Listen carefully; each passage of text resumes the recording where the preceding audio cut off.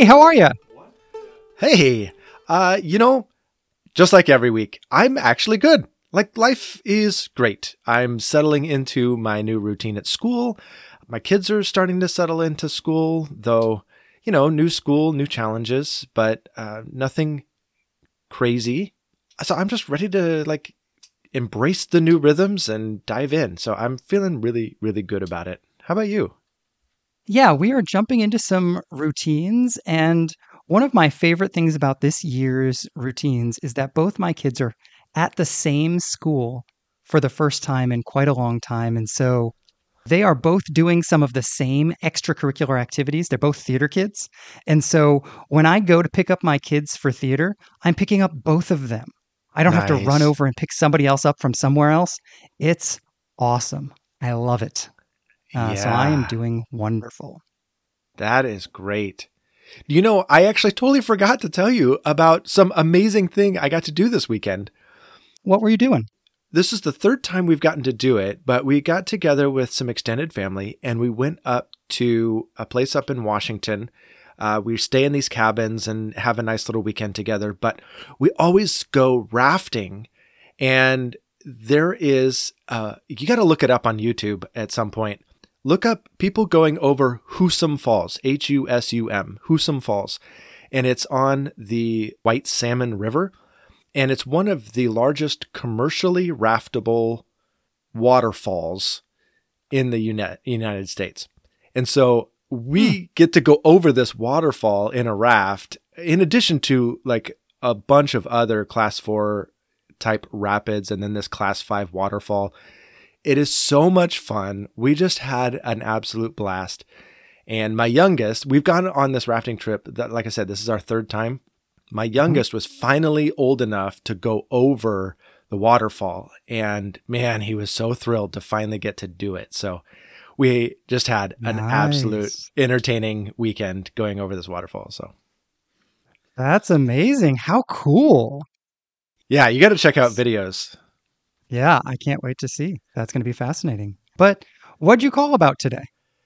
Yeah, so we're coming up on a brand new series, and it is on Miroslav Volf's amazing book, Exclusion and Embrace. And we hope all of our audience will join us in that. And Exclusion and Embrace, we're going to go through chapter by chapter to make sure we really understand what he's driving at. And then we're going to ask the question, so how do we do that? And how do we actually work this into our lives and get to a place where we can embrace our enemies or the other? And that's really the thing that he's wrestling through. And that's heavy stuff. It's going to be heavy theology. It's going to be heavy content in terms of how do I love my enemies? So before we get to that, I thought we could have some fun. I was recently listening to some old songs on a playlist of mine. And I'm like, you know what? I have some spiritually formative moments from some of these old 90s songs. And I wondered if you did too. And so I asked you to come prepared with a list and just say, what are some of the spiritually formative songs that you have from your growing up years? And I can't wait to find out what's on your list. And I'll be honest, it is a super weird list. Uh, it's just some weird stuff on that list. And it shows how weird my brain is. So I am really excited to go through some of these songs and create a formative 90s playlist. Ooh, yeah. But I went through and was listening to every 90s song I could think of over the last week or two since you asked me to do this. And I have two initial thoughts before we get to the actual songs, if you don't mind. I want to throw two thoughts out there about how I think this actually works, because I found myself wrestling with certain things as I listened to this and asked, was this song formative for me? Yeah. I asked myself the same question. But what do you mean? What's going on? Okay, so thought number one is there are a lot of times when I think there is sort of a cycle going on because music rings true for me or rang true for me when I was 15 because it's expressing something I already think rather than forming me into something new. Does that make sense? So you're saying it didn't advance the issue, it just resonated with something that was already there. Absolutely. And this had me thinking, I was thinking about this a lot because a lot of times we talk about how music is this really powerful medium to teach people. But I really, as I was listening to this and reflecting on my own life, wrestled with, does music teach people or does music just capture what they already believe? And for me, a lot of the songs, even the ones I'm going to share, it's hard to say that they formed me, but they certainly were emblematic of the formation that was happening in the moment. That's really fascinating. I am like reevaluating my own list under that rubric. I think that I have songs that fit into the formation category as you're defining it, and I have songs that fit into the resonance category. So that's interesting. Yeah, and that's it's hard to look back and decide, and I can't figure out which one's which, but that was one thing. And then the other piece of this that I think is really interesting about music, as I listened to some of these songs, I found myself not thinking, yeah, that's what I think, but wow, that is what we were thinking.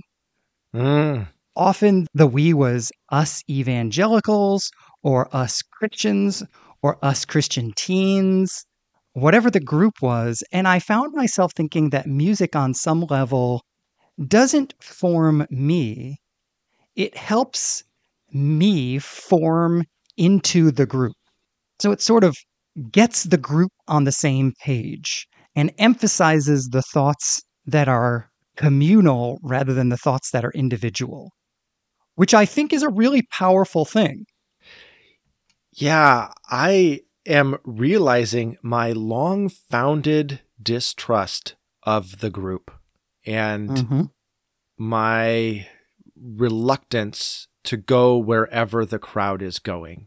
And so, as you said that, it made me feel uncomfortable because I'm like, oh, was I like pulled down roads I didn't need to go down because of these songs? And I think some of them I recognized as that and actually didn't really adopt as my own. But it's impossible to have avoided that altogether. I don't know. I find myself uncomfortable with what you just said. And I don't, while I tend to be a group think avoider as well, I don't necessarily mean it as a bad thing. One of the things I've been reading James K. Smith's book recently, How Not to Be Secular, and he talks about some of the transitions in thinking from the pre-modern to the modern era. And we have come to deeply value individual thinking and living and willing and choosing on a level that is not necessarily consistent with what church is all about and what being part of a Christian community is all about. And so I actually was thinking of it on some level as a positive thing. This is a way that we get to think and process about our experiences together, which is why a song becomes popular.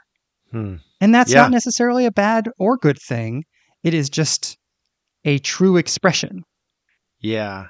And yes, that's good. That's a good corrective to my own distrust because we have to think similarly. You know, we have to believe that Jesus is the God, he's the Messiah, that he died for our sins, like all these like classic Christian beliefs. Like, yeah, we have to hold these in common. So it's not as though groupthink, if you will, is bad or resonating with other people's thoughts is bad. But So those are my two big thoughts.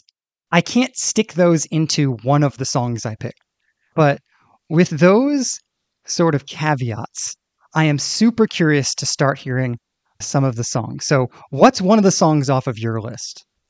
well, since you kind of started a little off script, I will also start a little off script with my first song.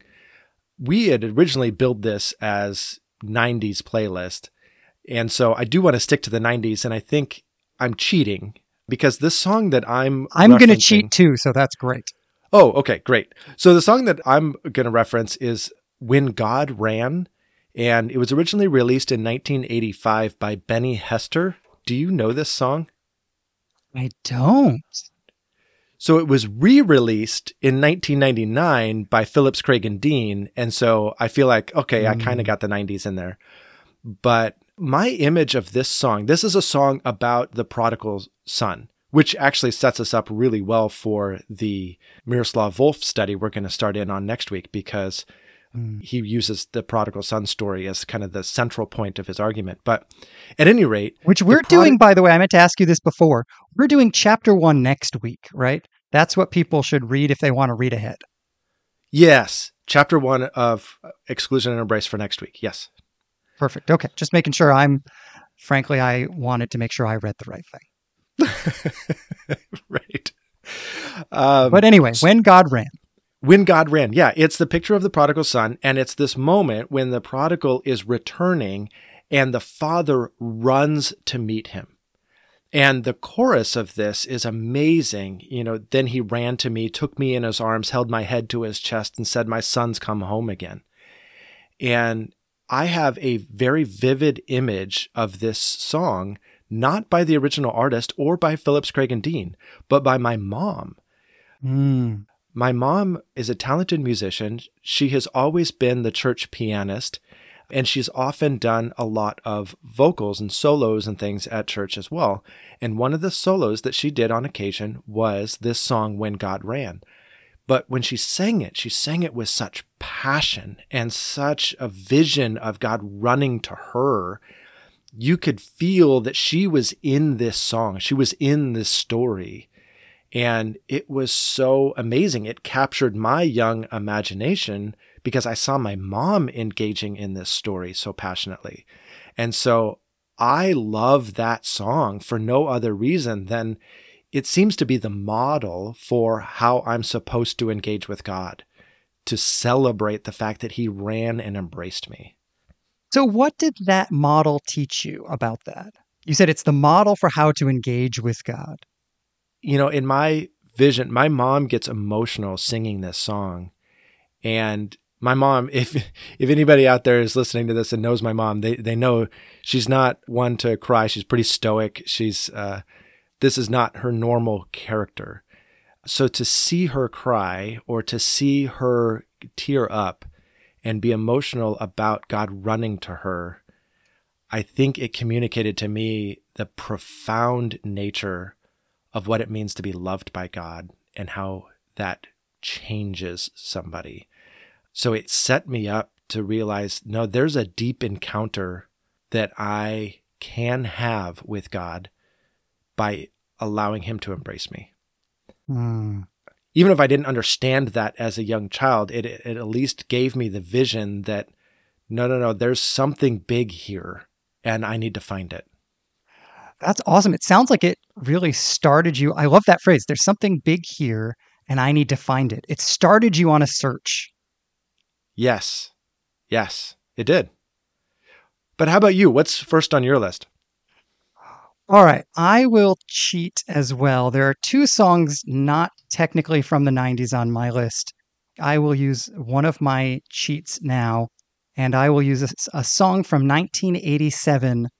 So I grew up in the Northeast, not a place where lots of Christian bands ever went to play, particularly when I was younger.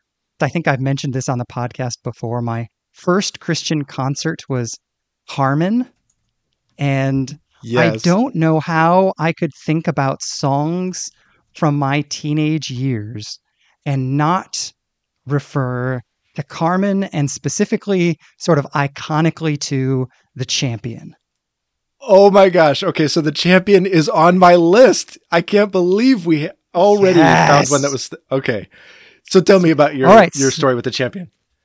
I must have listened to this, and Carmen has like 5 songs that are the same basic storyline in like different contexts. Satan Bite the Dust is one of them, and it's like the Western version of this. There's a couple of these, and I loved them all and had all the tape of these, and I would like listen to this in my headphones and then like rewind backwards and listen to it again and then rewind backwards and listen to it again. I mean, I must have like imagined myself into these songs for hours of my life when I was a kid. These played a huge part in helping me imagine the spiritual life. And Mm. when I imagine the spiritual life, it is a slugfest against the enemy. I have got to beat him. And if I don't beat him hard, he is going to beat me. Mm. And that sort of fight and the spiritual life as a fight is deeply rooted in my spirit. So much so that I almost don't say it because I think to myself, well, you almost don't. Of course it is. Everybody knows that. Yeah. But there are enough different paradigms that can kind of be a centering theme for our spiritual life that for that to be the paradigm of spiritual development that I grew up in is very defining. You know, fight against temptation. That's what the spiritual life is really all about.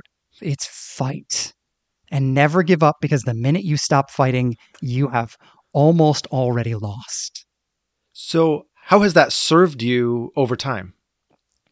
I think both sides of the coin here. On the one side of the coin, it has been deeply beneficial because I have worked hard and trained hard for my spiritual life. I have always known that I have to consistently read my Bible and pray, and that all of that is training so that when I am in everyday life, I can make right decisions and honor God with the way that I live my life. And I'm open to making hard, complicated, heavy decisions if that's what following Jesus is all about, because this is a fight and I know what the cost of not making those things is. And I'm not looking to be a civilian. I'm looking to be a fighter. Hmm. And so I see myself as in the game. And if it hurts, it hurts. That's okay. I think one thing that I didn't take out of this song as I was reflecting on it that I wish I had is that it's not the believer in the fight. It's Christ in the fight. Yeah. And all the believers are watching the fight as Jesus wins the battle. And one of the things, a buddy of mine says this about the book of Revelation. He says, it's fascinating that God in the book of Revelation gathers an army and then he goes and does the fight and Hmm. they just watch, you know? And Yeah. that is not natural for me. It is not natural Hmm. for me to want to be a bystander. It is not natural for me to want this sort of the person doing the hard work to be someone else. And so it is hard for me to be still and let God do the work. But I think that is deeply in the song. It really is. And honestly, that is what I got out of that song, The Champion. In fact, for many, many years, I didn't consider Easter complete without listening to that song. As nerdy and Absolutely. as like very specific generation as that is, like I had to pull up the synthesizer and get this song going because Yes. it just had this resonance, and it helped me celebrate Easter because we were celebrating the resurrection and the spiritual victory that Jesus accomplished by rising from the dead. And it was such an overpowering song with this message of deliverance and hope and victory that it really set my Easter up well. In fact, I'm probably going to have to listen to it again this Easter just because we had this conversation. That's awesome. I love it. I was listening to it this morning, and I do, in fact, remember every single word.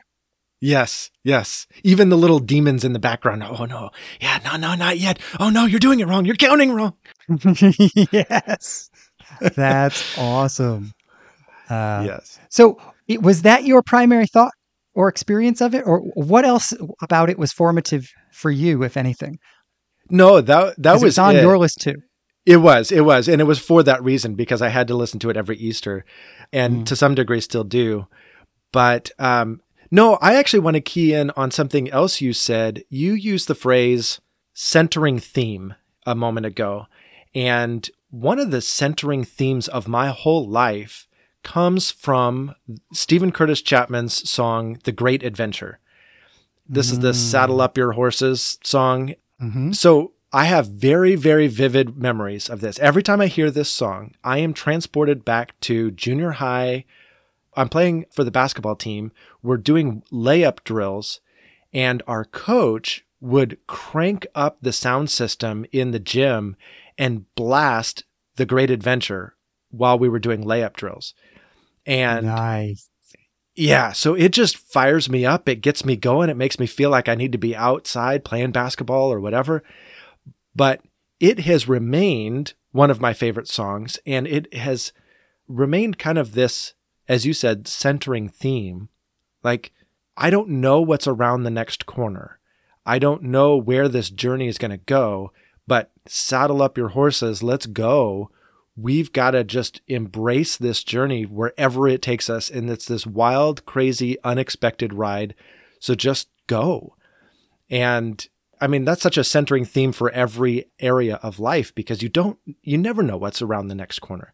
You might start working toward a thing, or you might think that you know where the next thing is, but there's so many twists and turns along the way that you just have no idea.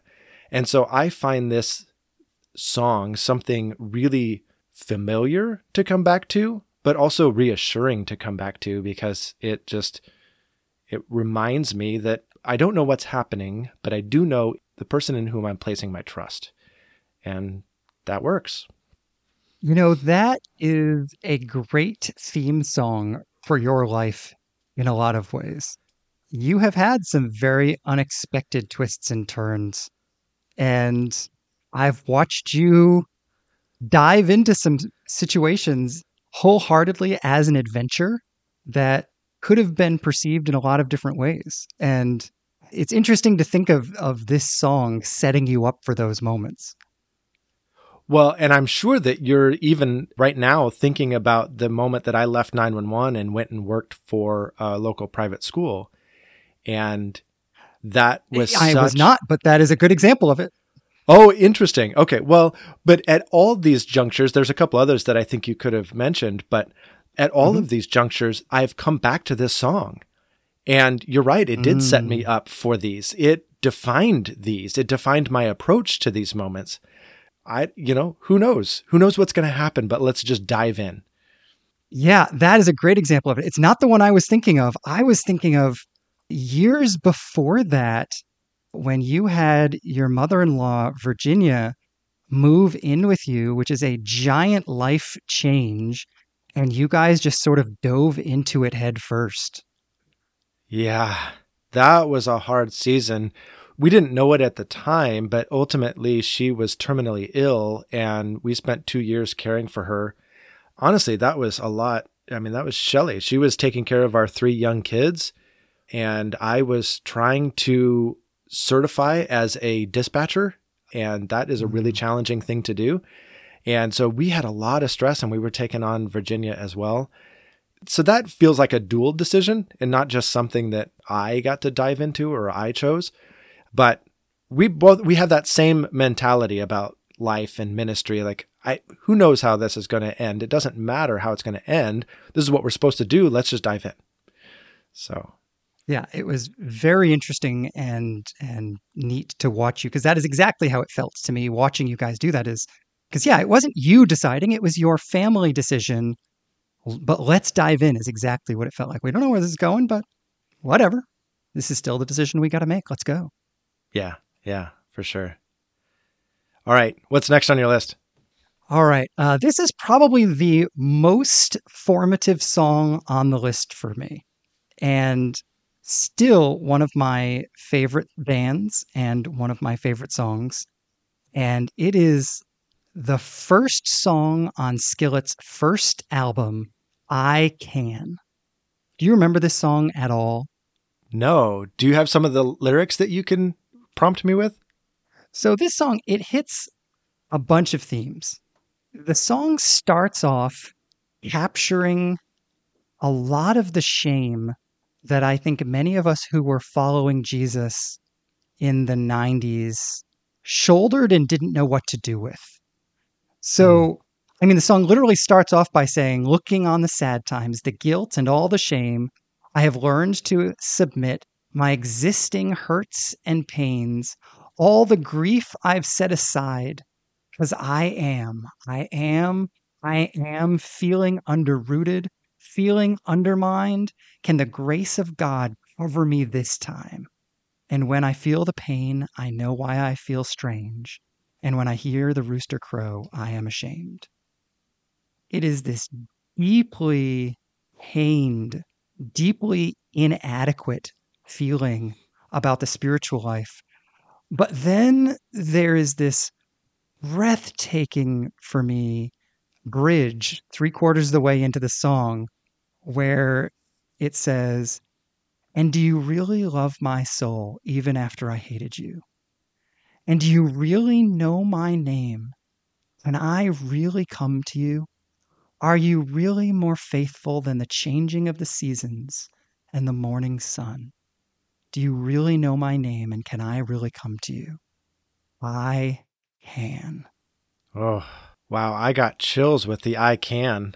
And this is Skillet is not a light band. I mean, it's not super, super heavy, but he screams, I can, if I recall correctly, 17 times Ah, after all of that.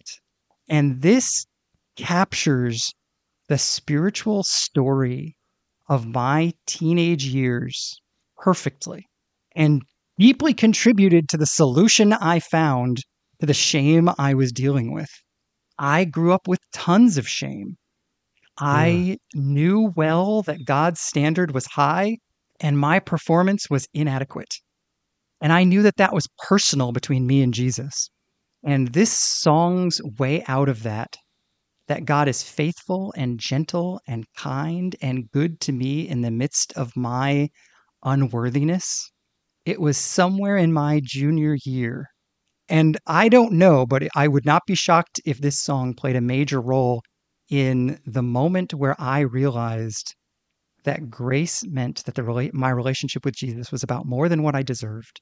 It was about what he chose and his love for me, and my unworthiness did not play a part in it, and it was okay because he's good to me no matter what.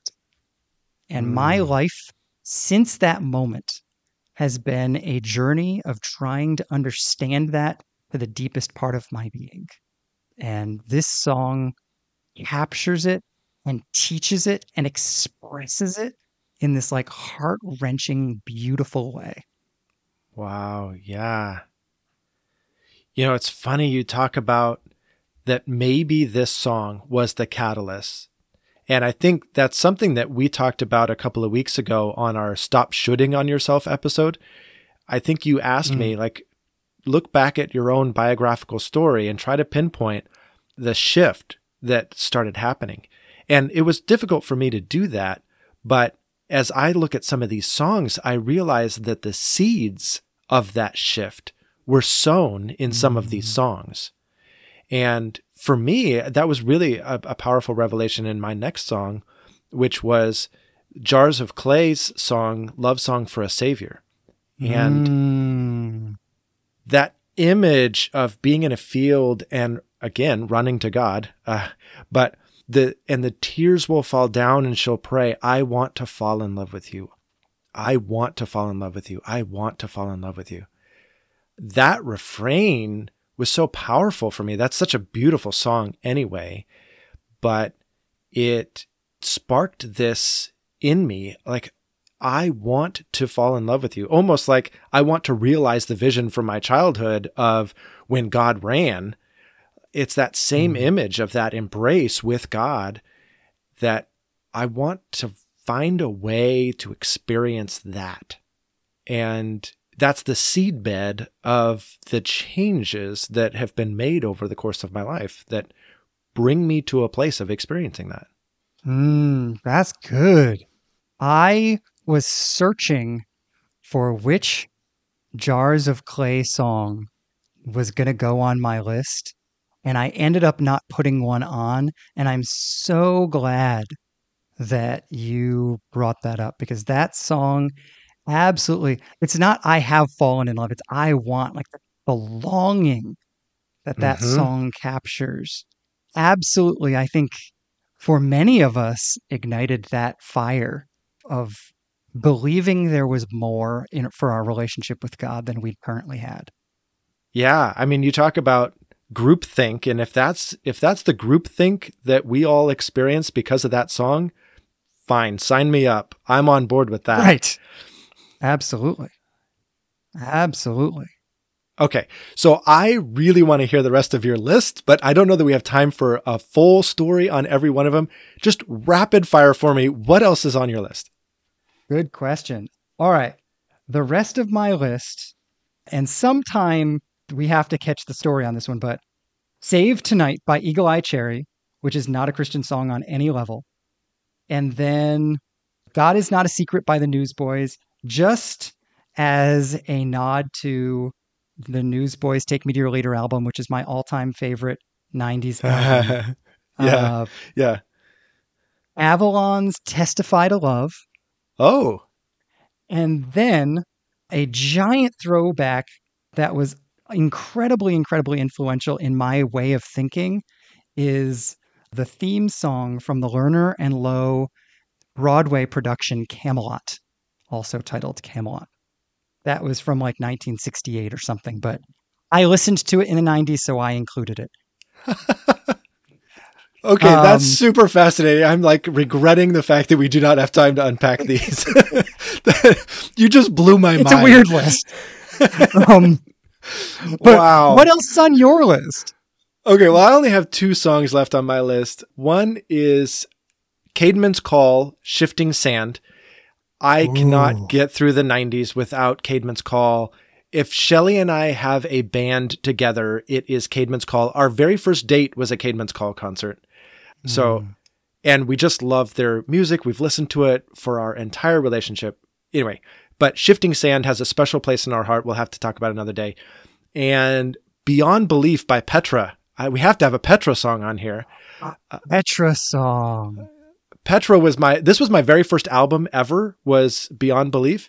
Well, I guess it was a tape, and I listened to it on my Walkman. But yes, that song, I've played it 1,000 times since I got that tape when I was 12. I don't know whatever year it was, but Yes, I'm sad we don't get to hear the stories, but you can make up your own story about why those things were life-changing for us. oh my gosh, I'm picturing like really grotesque fan fiction out there, just like some really awful parody of who we really are. But it can't be good. But I do want to turn to the audience and say, these are the songs that carried us through the 90s and formed us in those years. I'm so curious what songs from the 90s were really formative in that period for you. Please make sure you post that and share them with us because it's amazing to me how these songs became a soundtrack, not just for that period of of my life, but for my whole life.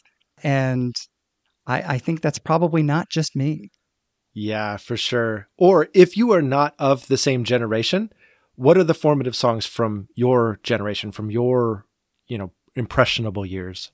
Yeah, that's a great point. They say that whatever the songs that you listen to in your late teenage years were, those are the songs that stay with you. Yeah. I don't know who Yeah. they is in that situation, but they do say that. Yeah. I listen to they, so. Yeah, they are infrequently wise, but, Well, all right. Speaking of wisdom, lay it on us. What have you been thinking about this week? I don't know if this is wise, but it is an observation. I was starting to read in Deuteronomy, and one thing that strikes me is that the very first real anecdote in the book of Deuteronomy. So if you remember, Deuteronomy starts with the history recap, right? It's the very first, how episodes of shows now catch you up on the story to date, and you can hit skip And Yeah. that's wonderful because you just watched it because that's what binge watching is all about. Um, but so Moses is the first person to ever do this sort of recap. And he recaps Sinai to the present moment when he's about to die and the people are about to go into Israel or to go in to take the land.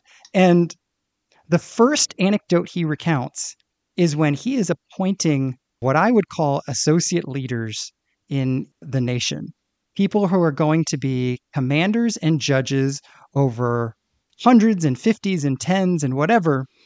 And their job is to deal with the complicated stuff so that only the really heavy stuff gets up to Moses. As I was reading it, I thought, what does that have to do? Like, why is that the story he started with? And what's interesting to me is almost immediately it gets into several stories in which the people of Israel come directly to Moses, and Moses has to deal with the people alone, and it goes badly. The primary example of this is the moment when they are on the edge of the promised land the first time. And the people of Israel say to Moses, we don't want to do that. Like, we're not going in. That's scary. Because the scouts come back, and Moses, in listening to the scouts, hears, hey, this is really ripe land. This is going to be great. And the people, in listening to the scouts, hear, these people are really big and they're stronger than us, and this is scary. Mm. And the whole time, I find myself thinking, where are these appointed leaders that should have been hearing what Moses heard and like settling the people down? Like, why is he stuck dealing with the entire nation all by himself when he just appointed leaders to take care of this problem? Because the lack of those leaders is a major reason these people are freaking out and end up going in the wrong direction. And if there had been people appointed over hundreds, fifties, and tens who were able to listen to their concerns, but then help them repackage and reprocess their thinking from a godly perspective before it sort of snowballed into the entire nation thinks this. That story, which cost the nation of Israel 40 years in the desert, could have gone a very different direction. You know, that's interesting. I actually am starting to, I'd never thought along these lines before. So this is a brand new reaction to your own thought. But what if that's only part of the commentary? What if the other part of the commentary is, had Moses done this sooner, his people would have been trained, his leaders would have been trained and experienced and prepared to handle such a crisis? Yeah, it's very possible. It just seems like such a giant leadership breakdown to let fear fester in the heart of the nation. It's so hard for me to not see that as a leadership fail. Yeah. And a systems and structures leadership fail. It's not like Moses failed in his talking to the people. It's, Moses, where are the people you appointed? Why are you not being like, hey, go talk to the people I appointed? Why are you talking to me about this? Yeah. Like, why are you talking to each other? You're all talking to the wrong people. Go talk to the people I appointed you to talk to. And I just wonder if that would have had any impact. Sure. So I don't know. I just has me thinking a lot. Yeah, that's super interesting. But what about you? What else have you been thinking about? All right. So I will prep you for the fact that this thought is really weird. So my college roommate, John, and I, we continue to translate our way through Matthew. We just finished up chapter 15. We are thrilled to finish up another chapter, but we had this really it was very idiosyncratic. This is very us conversation about this text. And so in Matthew 15, starting in verse 32, it says, "But Jesus called his disciples to him, saying, I have compassion for this crowd because they've already been with me 3 days and they haven't had anything to eat. I don't want to send them away hungry, lest they become faint along the way." And John observed, it's like Jesus is setting them up. They've been around Jesus enough by this point to be like, caution, miracle ahead, right? Like this is, right? It's almost like the setup to a dad joke that like you should just see it coming, but they don't. They're like, well, I don't know. We don't have any food. And in Matthew's gospel, this is the second time Jesus has fed a big old crowd. He's already fed the 5,000. And so this should be old hat. And instead, they're like, I don't know. I don't see any food. And we were talking about this setup that Jesus is doing.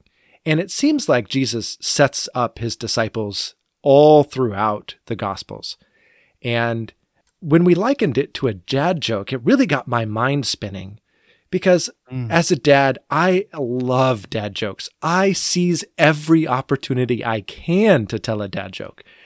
I will twist whatever words were just spoken and make it into a dad joke because it's my favorite activity.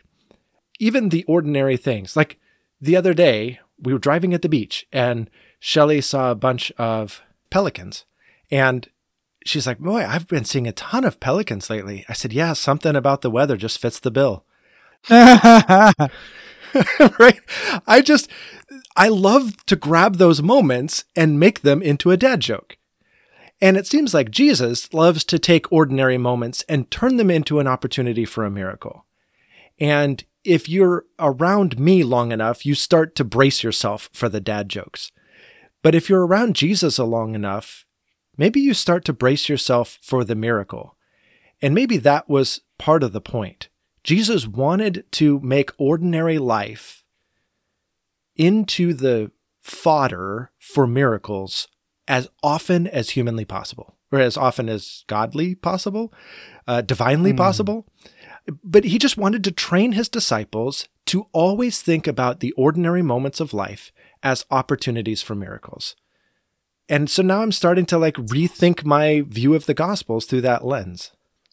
That's fascinating. I think that's a great point and question. When was Jesus looking for an opportunity to do a miracle because he was trying to train his people to expect them? Yeah. That's a great thought. Coming from the Baptist in the friendship. So there you go. Yeah, absolutely. I wasn't going to say anything, but I was definitely thinking it. I'm sure you were. I definitely was. All right. It's time for the Which Josh question. All right. And today's Which Josh question is, which Josh never had to meet his in-laws? That's such an ominous question because that could mean a variety of different things, including death, by the way. I realized that, so the answer is me. And I did realize that because as I was typing it out, getting ready for today, I realized it could mean because they died. Yeah. And that is not the case. My in-laws are alive and well and delightful people.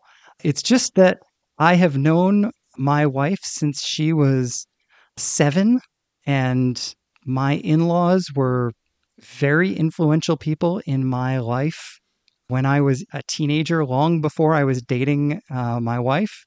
And so I've just known them practically my whole life, which is a much more heartwarming, never had to meet them than, if they had both died in a car accident or something. Yeah. Oh, man. Okay. That's a pleasant story. It's a pleasant story to end on. Yay. All right. I would ask if we're going to tell pleasant stories again next week, but next week is our exclusion and embrace study. Yes. And I don't expect it to be unpleasant, but it's not going to be just a happy dance the whole time. Yeah, it's going to be pretty serious, and I'm very excited about it. I am too. So, all right. I guess I'll catch you next week for Miroslav Volf. All right. I'll talk to you then. All right. Bye. Bye.